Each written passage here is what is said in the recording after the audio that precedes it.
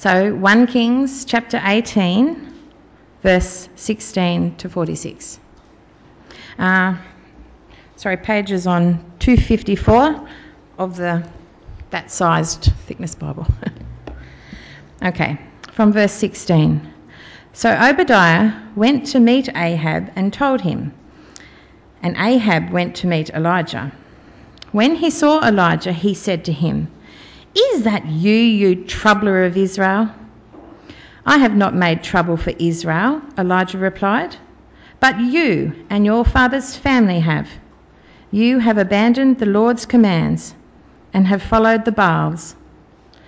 Now summon the people from all over Israel to meet me on Mount Carmel, and bring the 450 prophets of Baal and the 400 prophets of Asherah who eat at Jezebel's table."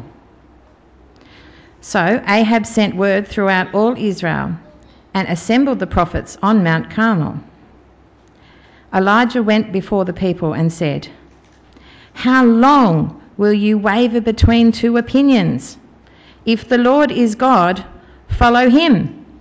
But if Baal is God, follow him." But the people said nothing.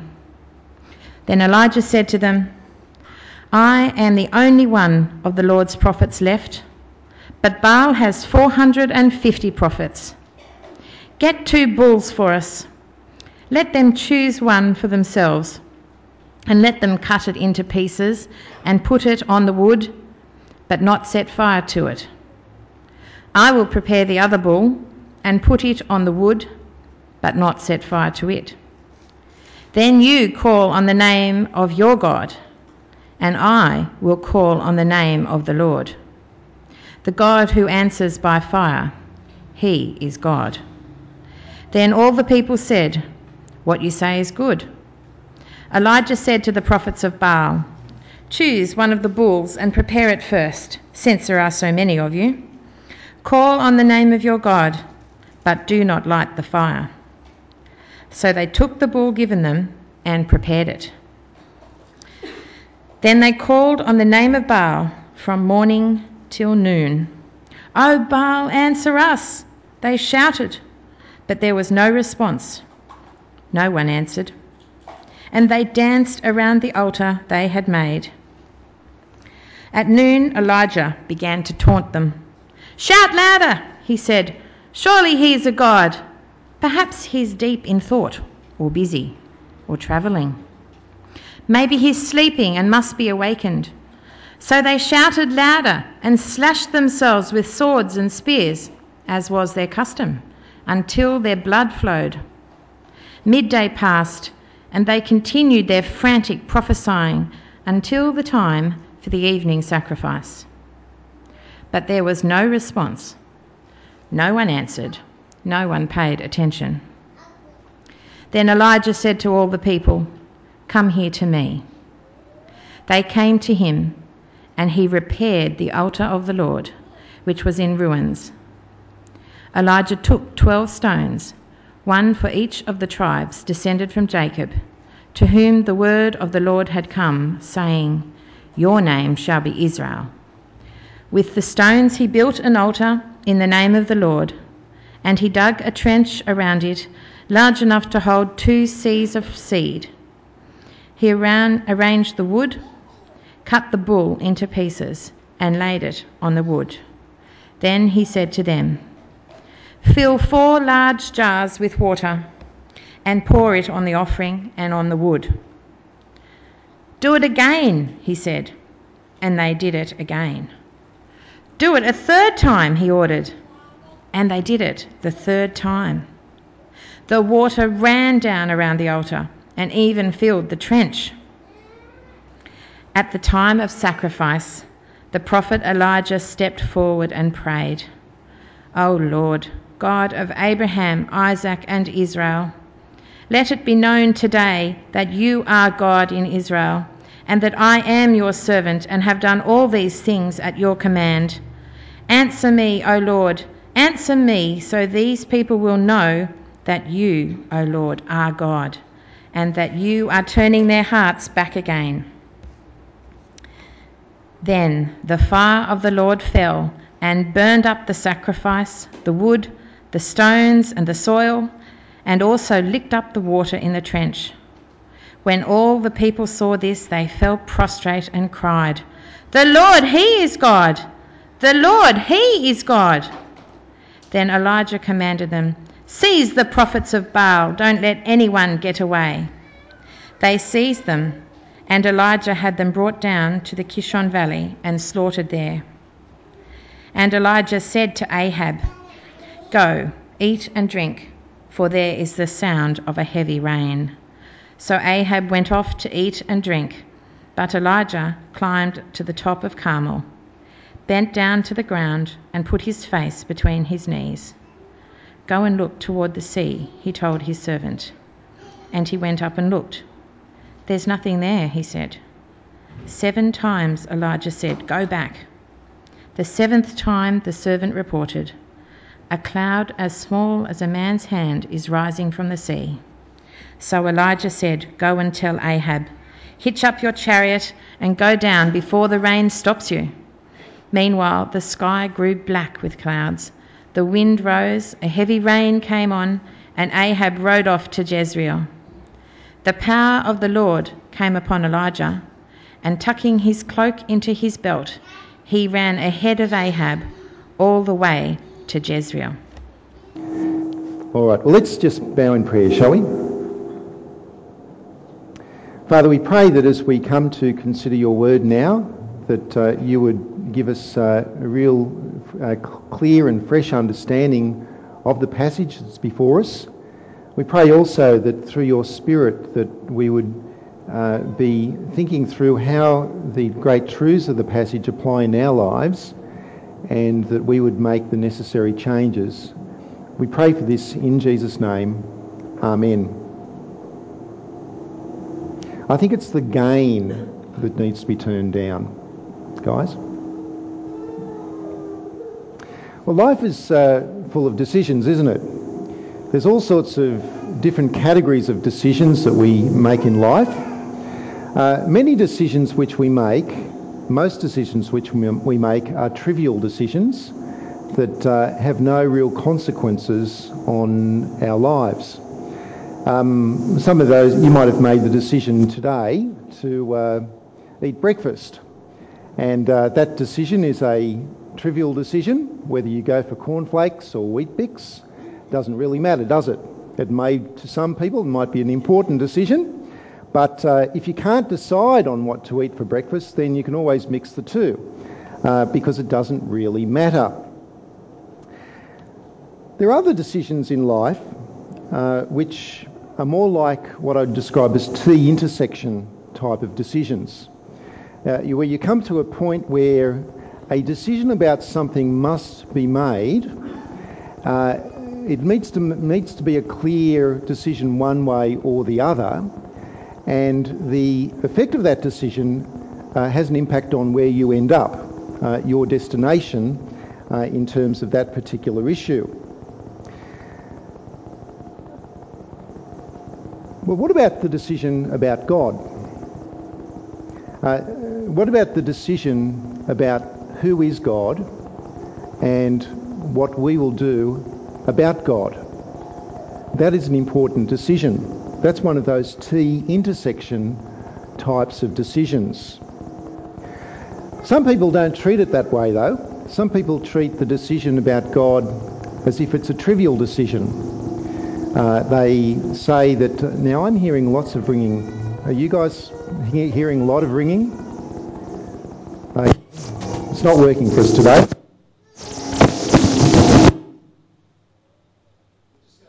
Technology. Can you pump that up for us, guys?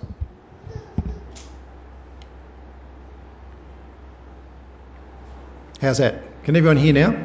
Okay. We'll get it right eventually. We had the sound engineer in on the other day, and he fixed it up, and it was beautiful when he was here. Now, the decision about God is a decision that some people take as being trivial. They will say, "Oh yeah, I believe in God. I mean, it's no big deal." Or they might say, "No, I don't believe in God. I mean, it doesn't really matter." There are other people who take the decision about God very, very, very seriously, and they decide not to believe in God. Over the last couple of weeks, we've had the Global Convention of Atheists in Melbourne, the largest atheist gathering that's ever taken place in Australia, and that was a gathering of people who take the decision about God very seriously, and their decision is that there is no God. Then there are people who say that it doesn't really matter what God you believe in, so long as you're sincere. You can believe in the God of Islam or the God of the Bhagavad Gita, the Hindu gods, or you can believe in the God of the Bible. It doesn't really matter so long as you're sincere about that. Now, this morning we're going to be looking at 1 Kings chapter 17 and chapter 18. And what we're going to see here is that Israel came to a T-intersection point where they needed to make a decision, a clear decision about God. A T-intersection type of decision. If you were here last week, you'll remember that in the chapters leading up to this, we saw that the great kingdom of Israel had split in two.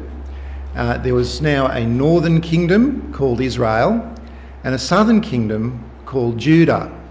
Well, from here on in, with 1 Kings, the focus is on the northern kingdom of Israel. And you'll remember that their first king was King Jeroboam. Now, if you care to open up your Bibles at 1 Kings, particularly if you go to chapters 17 and 18, in the chapters leading up to this, between the split and where we're at today, in chapters 15 and 16, there was a succession of kings in the northern kingdom. There was King Nadab, who came after Jeroboam. Then there was King Baasha. Then there was King Elah, King Zimri, and then King Omri. Now, these guys are not important. You don't have to remember their names because there's not much said about them, except there's one thing which is said about all of them, and that is that they did evil in the eyes of the Lord. That's what they're known for. In chapter 16, verse 29, we're introduced to King Omri's son, Ahab. And then the rest of 1 Kings is all about Israel during the time of King Ahab's rule. So it takes us right to the end of 1 Kings. And there is a very tidy little summary of Ahab's life, which we see in chapter 16, verse 30. I wonder if you'll have a look at that with me. It says, Ahab, son of Omri, did more evil in the eyes of the Lord than any of those before him. Now, how would you like it if that was the description of your life? How would it be to have that, written up about you? Well, that was written up about Ahab, that he did more evil than any of the other kings before him. What did this man do that was so evil that, he won the title for being Israel's most evil king? Well, one of the big things that he did was he got married. I should clarify that. He got married to a particular woman, and her name was Jezebel. Now, from a political perspective, marrying Jezebel would have been considered to be a smart move because her dad was a king. He was the king of Sidon. Sidon is, I think it's in modern-day Lebanon. And he was a powerful king. And so to be married to the daughter of the king of Sidon was a good political move. It gave him an allegiance with the king of Sidon. Now, notice what the king of Sidon's name was. You see it in verse 31. His name was Ethbaal. That's an Aramaic name, and it means with Baal. Jezebel's name means where is Baal in the Aramaic language. Although, interestingly, her name sounded like a Hebrew word, the word Zabel, which means manure. Now that was a little fact that some Israelite people would have very much enjoyed, I'm sure. Her name meant manure. Well, Jezebel, like her dad, was a worshipper of the god Baal.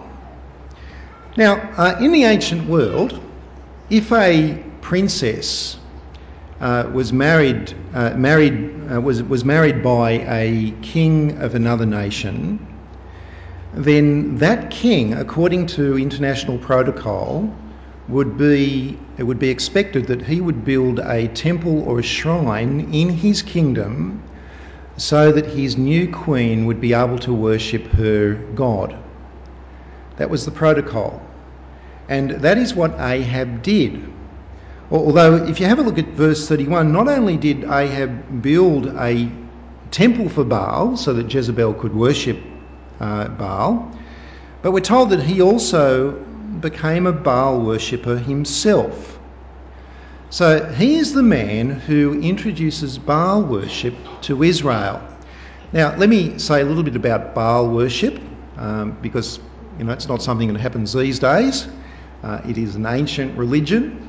It was believed that Baal, the god Baal, was in charge of the elements. He was in charge of the weather, the sunshine and the rain, and therefore the fertility of the land. And so, if you wanted your land to be fertile, if you wanted the crops to grow, then what you had to do is you had to go and have a word with Baal about that. You had to worship Baal. One of the ways that Baal could be worshipped by men was that a man would go to Baal's temple, where there would be women employed at the temple to have sex with the worshipper. And so the idea was that sort of activity at the human fleshly level was a catalyst for some activity at the heavenly level, and that created fertility in the soil, in the ground, through the rain and the sun and all of that sort of thing. It wasn't long before Baal worship became the most, I guess you'd say it was the fastest growing religion in Israel. It became very popular, and you can see why that was the case. It really appeals to human sinfulness, and it's this idea that, if you worship this God, then you're going to be prosperous.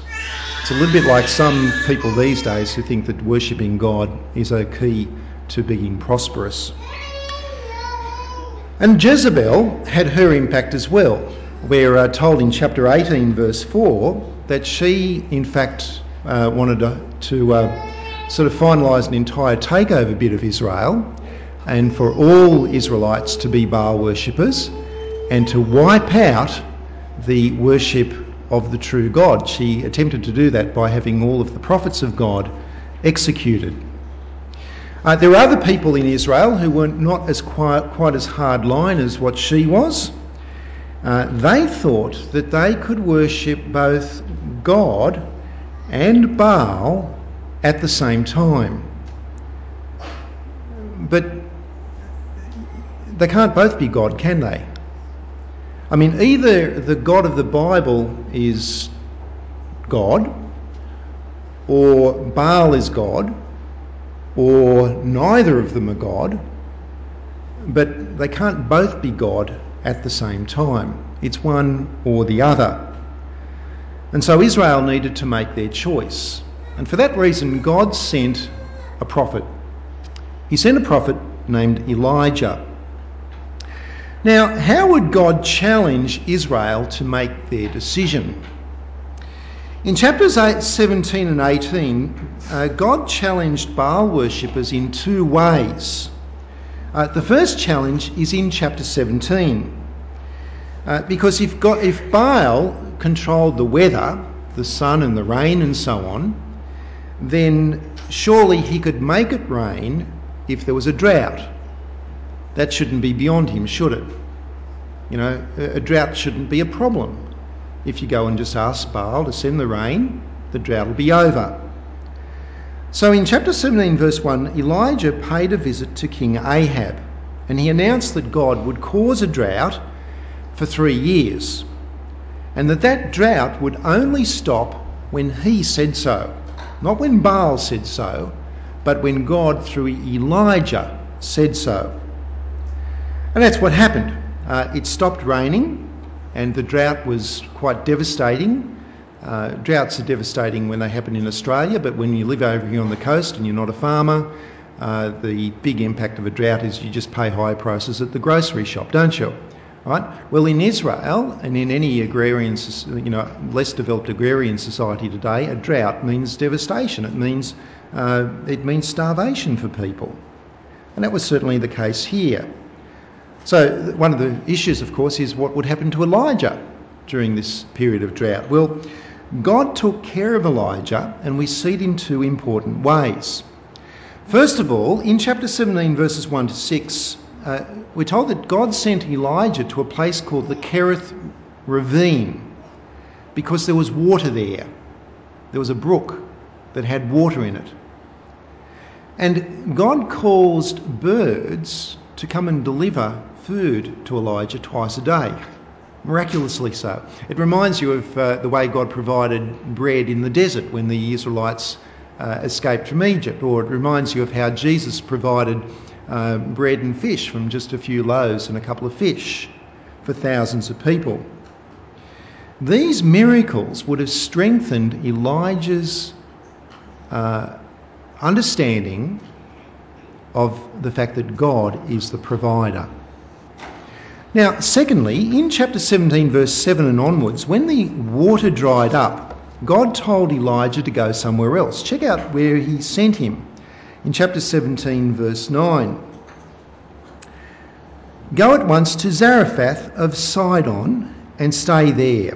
I have commanded a widow in that place to supply you with food." Now, who else do we know from Sidon? Jezebel. This is Jezebel's home turf. This is Gentile territory. This is not in Israel.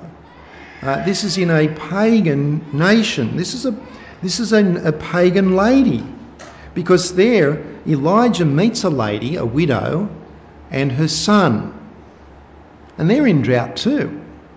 They're doing it tough. In verse 12, we're told that this widow only had a handful of flour left and a little bit of oil, and she expected that she was going to bake some bread with that. Her and her son would eat it, and that would be the end of their food. But God promised her, through Elijah, that he would keep on filling up those jars of flour and oil. And God asked her to bake some bread and feed it to Elijah. Now that's tough, isn't it? That's a real test of faith, isn't it? That's your last bit of flour and oil, and you're asked to give it to someone else.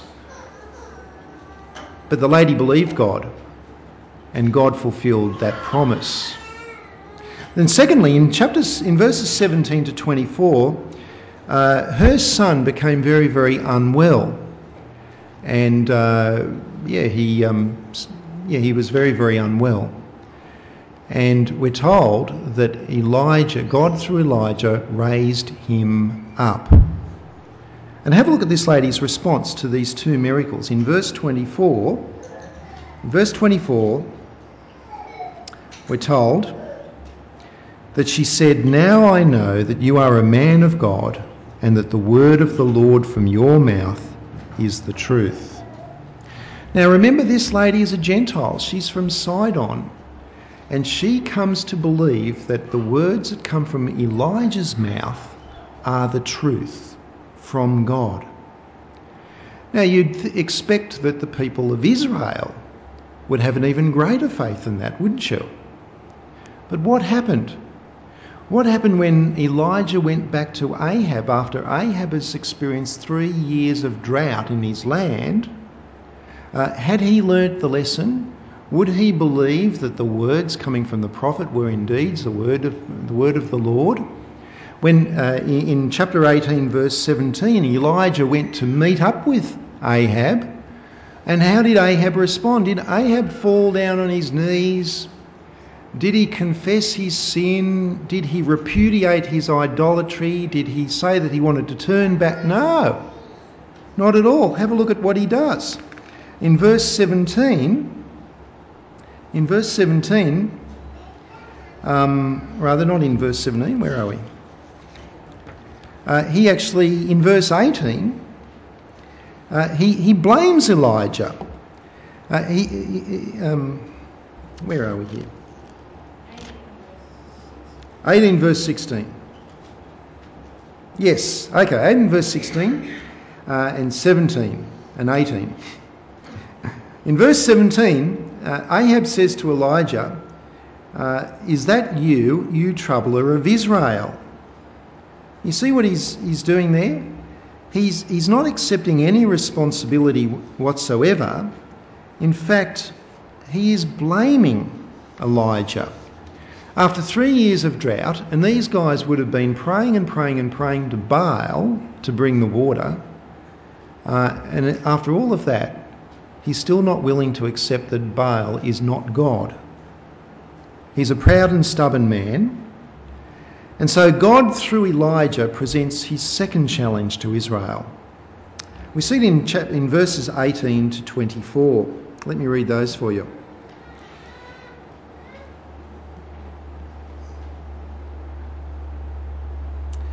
Verse 19, verse 18, "I have not made trouble for Israel," Elijah replied, "but you and your father's family have. You have abandoned the Lord's commands and have followed the Baals. Now summon the people from all over Israel to meet me on Mount Carmel, and bring the 450 prophets of Baal and the 400 prophets of Asherah."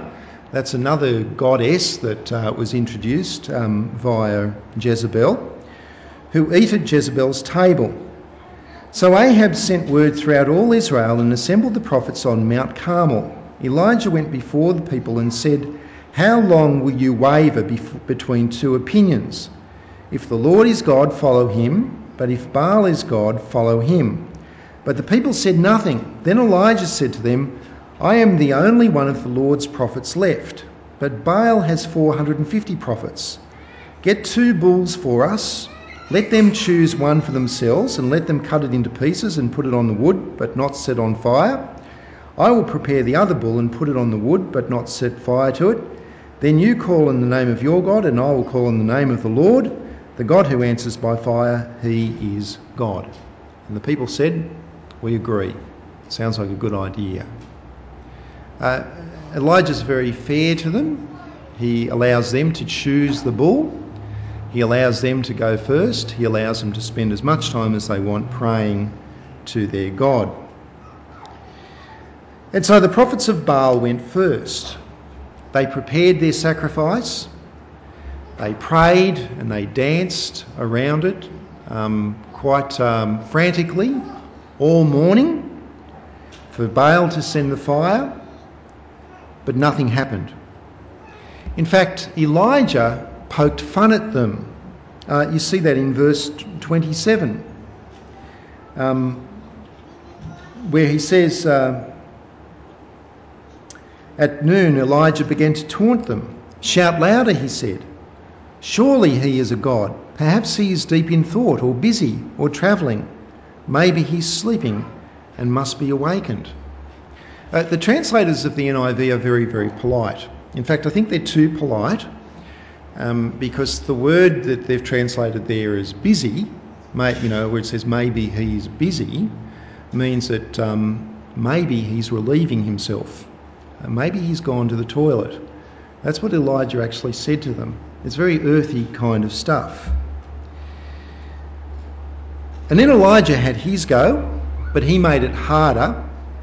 He saturated his bull with water till it was overflowing. He did so 3 times, so that just, if this thing's going to go up in flames, it's an incredible miracle. And then he prayed these words in verse 36. He said, "O Lord, God of Abraham, Isaac and Israel, let it be known today that you are God in Israel, and that I am your servant and have done all these things at your command. Answer me, O Lord, answer me, so these people will know that you, O Lord, are God, and that you are turning their hearts back again."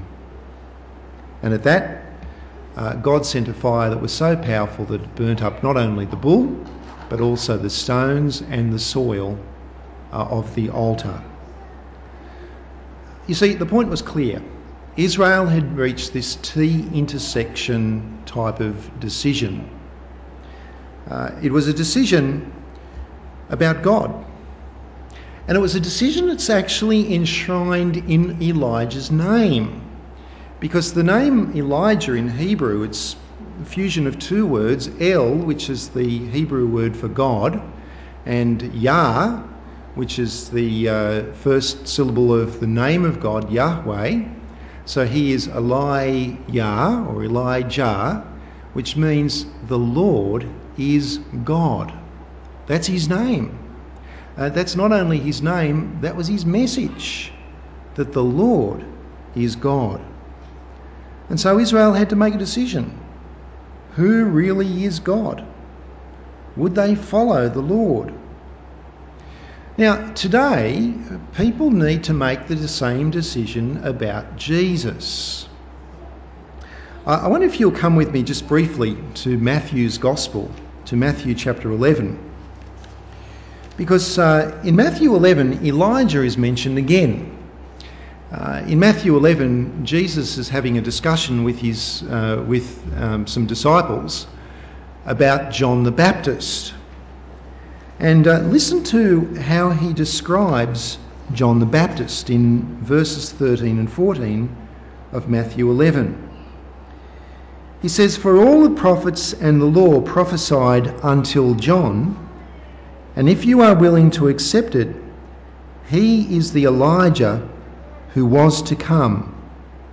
He who has ears, let him hear." The prophet Malachi had said that before the great day of God's visitation to earth, that Elijah would come again, preparing the way for the Lord. When Elijah came, he challenged people to make their decision about God and to turn back to him. John the Baptist came with the same authority and the same boldness as Elijah did. But there is a difference between the two. Some people today say, "I would believe in God if God would simply perform an incredible miracle for me. Like fire coming down from heaven and burning the sacrifice." But the second Elijah, John the Baptist, he came in advance of a much greater miracle than the sending of fire down from heaven to burn a sacrifice. He came in advance of a miracle which is God himself coming down from heaven to be a sacrifice in the person and the work of his Son, our Lord Jesus Christ. In fact, if you want to know if God exists, if you want to know who the true God is, then what you need to do is to look to Jesus, to look to his life, his teaching, his control and authority over the wind and the waves, over people. And you need to look at his death and his resurrection. Because the resurrection of Jesus from the dead means that we must take very seriously what Jesus claimed about himself. And what he claimed about himself was that he is God, come in the flesh. He claimed to be God. He claimed to be exclusively God. Now, I recently heard that the Baha'i faith are making a bid to start teaching scripture classes in the schools in Port Macquarie, in our primary schools. I don't know, do you know much about, anyone know about the Baha'i faith? You may not know about them, but they're here, they're in Port Macquarie, and they want to teach our children in the schools. Their belief's quite interesting because they believe that all of the major religions of the world come from the same God, that they are just different revelations of the same God.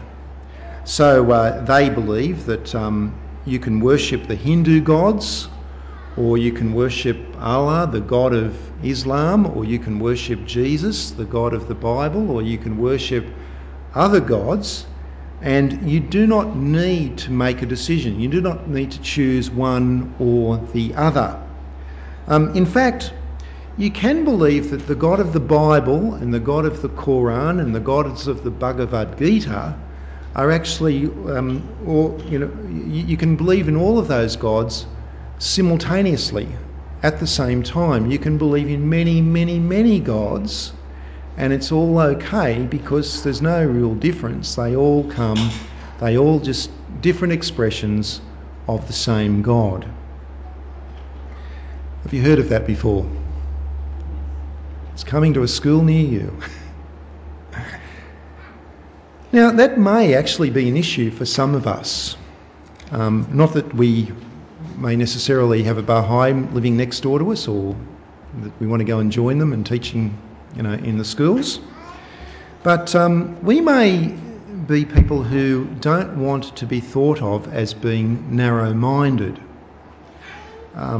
You see, it is very narrow-minded when you say that your God is the true God and the only God. And it may be that we're reluctant to say that Jesus is the way, the truth and the life. It may be that we're reluctant to say that nobody comes to the Father except through Jesus. But when it comes to this particular truth, the truth about who God is, then we must be narrow-minded. It is right to be narrow-minded. To be narrow-minded is the only way when you're right. Now, my guess is that most of us are not tempted to go and join up with the Baha'is. But there is a bigger temptation which we all face.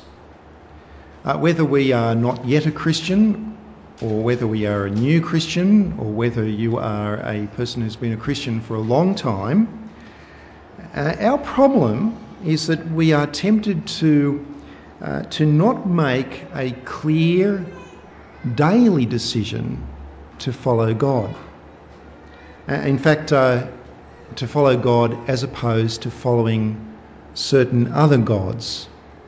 And the certain other gods I'm talking about are those things in life that take a higher priority for us than the God of the Bible. For example, money. Jesus says you cannot follow both God and money. You've got to make a decision one way or the other. Money, elsewhere in the scriptures, is referred to, the love of money is referred to as idolatry. Or it might be pleasure, or it might be sport, or it might be relationships, or it might be education. These are all good things. But when we love them and pursue them at the expense of obeying God, at the expense of putting God first, then they become our God. They are our God. Elijah called on Israel to be narrow-minded and to make their decision. In chapter 18, verse 21, as the huge crowd was gathered on top of Mount Carmel, Elijah turned to the people and he asked them this direct question. He said to them, "How long will you waver between two opinions?" How long will you waver between two opinions? Now, apparently a more sort of literal translation of that would be, how long will you dance from one leg to the other leg.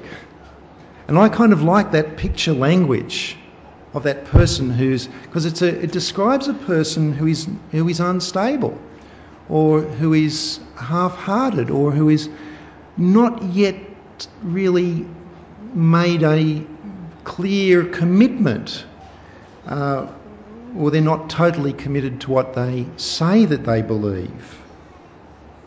And Elijah's challenge to Israel was to make that clear decision. A clear decision about God, one way or the other. Are you going to follow him, or you're not going to follow him? And to be totally, uncompromisingly committed to that decision. And friends, that is a decision which you and I need to make. Again, if we're not a Christian, we need to actually be confronted with the reality that this is a T-intersection type of decision. You can't not make a decision about it. You've got to go one way or the other. If we're a new or a seasoned Christian, then we need to be making this kind of daily decision about which God we're going to follow. Because the temptation is all around us to follow other gods. Let's be clear, let's be decisive, let's be committed. Let's pray. Father, we thank you for Elijah's ministry, that he was clear and that he was bold and that he challenged Ahab and Israel. We pray also, Lord God, that we would take that challenge ourselves. Help us not to be muddle-headed about this particular issue. Help us not to be half-hearted. Help us to be clear and decisive. As we look at Jesus and we consider his resurrection and his claims about himself, Father, we pray that we would make a decision for Christ and that we would live out that decision every day of our lives. In Jesus' name we pray. Amen.